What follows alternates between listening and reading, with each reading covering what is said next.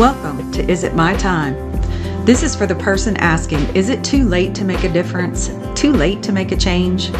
Up to this point, a major part of your identity has been as John's wife, or Sarah's mom, or even that go-to person at work, the one you can get a job or a task to and they'll get it done, in the job description or not.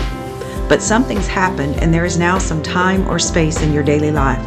Time that allows you to hear that voice you've kept quiet, staying busy with everyone and everything else. The voice is asking, is this all there is? Is it too late to do something else? Be something else? Is there more to me or this life? We will answer those questions and more, but first we have to build a firm foundation. That is necessary to support anything you wish to build or establish.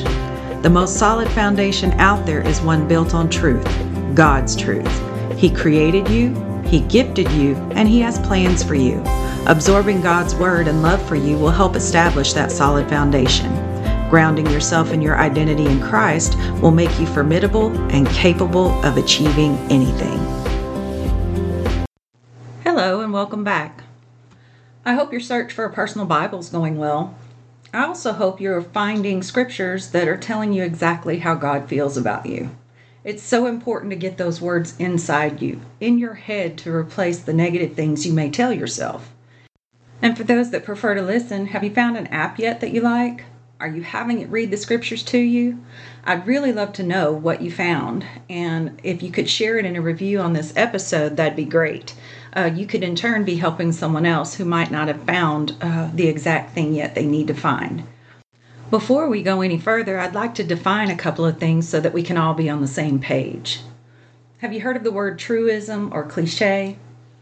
I looked up the definition because I wanted us to have the same one, and this one is the very definition of cliche, a phrase or opinion that is overused and betrays lack of original thought. Ouch. It means you should rarely, if ever, use them in your writing, and yet they become cliches for a reason. Good thing I'm not writing, right? If I go there, it will be because I think it's the fastest or easiest way to provide an example and know we are all on the same page, that we're all talking about the same thing. The next term I'd like to define is self-aware or self-awareness. The definition is the conscious knowledge of one's own character, feelings, motives, and desires. The other one I'd like to define is self-absorbed. That one's preoccupied with one's own feelings, interests, or situation. The example they provided was they are too self-absorbed to listen carefully to others. Now, there's a reason I want us to know these terms. And there was a reason that I titled this episode, Self-Aware is Not Self-Absorbed. Many times you're going to hear when you go to church or if you're talking to other faith-minded individuals, the subject of being humble, that you should be humble and not think of yourself. You should think of others more than yourself, which for the most part that is true. However, you've also heard of the quote, those who don't know their own history are doomed to repeat it. That's true. Anytime you want to do something different, change your focus, go a different direction, you have to understand where you've come from to know what to do differently to make the future look different. When I started this journey, I knew I wanted to be different. I had to think different. I had to walk different. I had to talk different. I had to just be not completely opposite of what I had been in the past, because not everything was bad. But I had to change my focus. I had to change the foundation on which I was basing all my decisions for the future. Using the worldly values and systems hadn't gotten me very far as life satisfaction, as far as feeling whole, like there wasn't a part of me missing. I also needed to change my inner monologue, that voice that talks to you all the time, the one that's judging you worse than your friends judge you. That tape that constantly goes off in your brain telling you should have done something differently, could have done something differently, could have done better, should have done better. Man, you really blew it. Whatever the voice tells you, the way you speak to yourself 9 times out of 10 is a lot worse than you would ever speak to a friend. And that's another way to think about it. If it's something that you wouldn't say to a friend, Don't say it to yourself. So back to our journey of finding God's truth to build our firm foundation and boost our confidence with the unconditional love and support of our Creator. I want to assure you that time spent finding that truth for yourself is just as valuable as the time and energy you invested in others. Did you know you could take your thoughts captive? And it's biblical. In 2 Corinthians chapter 10, verse 5, Paul tells us, "We demolish arguments and every pretension that sets itself up against the knowledge of God, and we take captive every thought to make it obedient to Christ." So what I'm proposing you do there, the next time that inner monologue is going or that inner voice is talking down to you or berating yourself for a mistake, I want you to say stop. You don't necessarily have to say it out loud, but just say stop in your head. When you've stopped that train of thought, I want you to reach to one of those scriptures that you've written down or taken notes on about how God feels about you, and pick the appropriate one that replaces that thought that you were using to berate yourself. If you're busy telling yourself that you can't do this, you don't know what you were thinking, you don't know why you ever thought you could accomplish something like this, use the scripture Paul gave the Philippians in chapter 4, verse 13. I can do all this through him who gives me strength. If you're busy questioning your worth, or you've somehow convinced yourself you're not worthy to have what it is you're working for, then look to Ephesians chapter 1, verse 4. For he chose us in him before the creation of the world to be holy and blameless in his sight, in love.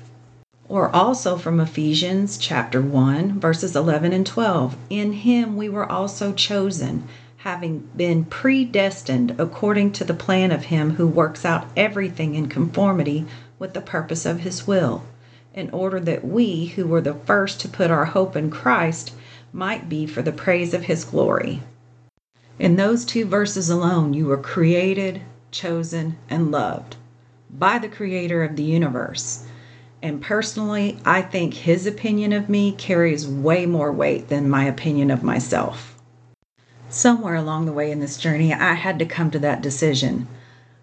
If I looked at my choices of the past, I could look at those and say, those were not choices he would have made for me. Those are not the plans he made for me, because they weren't good choices. They weren't healthy choices. If they had been, I wouldn't have been racked with guilt and shame after some of the things that I had pulled. As my Father who loves and cares for me, he wants things that build me up, not tear me down. And I can truly say at this point, even though he knows everything about me that he does, he still loves me and wants the best for me. And if he can do that, then I can hop on board and do the same. Over the last few months, I've come to the realization that I don't hate myself anymore. And that's been a long time coming, 13 years. And you may say, that's a long time, Cindy. That's a long time to take to learn those lessons. But if you look at it, I spent over 3 decades hating myself. And maybe it wasn't always hate, but an extreme dislike for sure, and for the choices that I was making.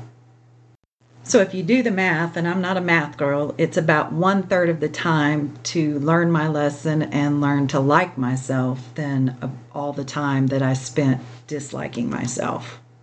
The other thing that I can assure you of is the sooner you believe what he has to say about you and how he feels about you versus what you say and feel about yourself, the sooner you'll be able to put focus on others, on the projects you've been wanting to do, those dreams, the wishes, the things that you've been keeping buried way down because you didn't think that you were worthy to have that come true for you.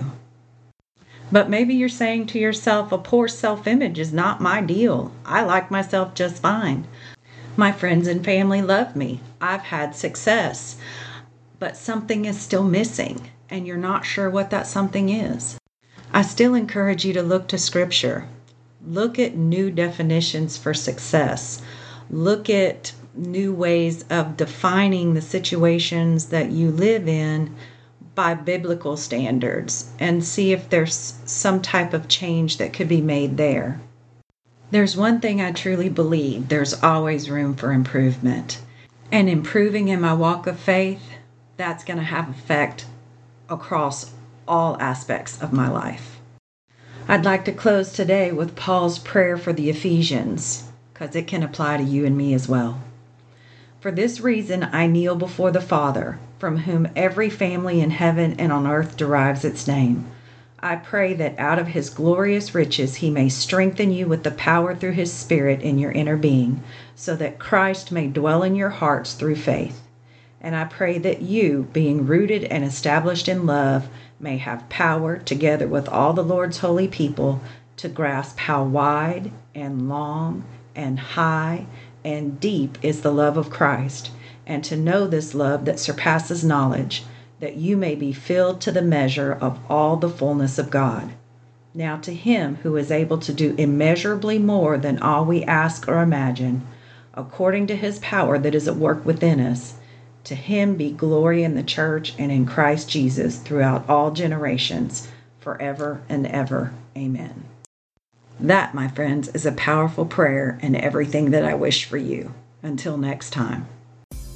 Well, I hope you enjoyed today's episode. Next time we'll check in and see what progress we've made.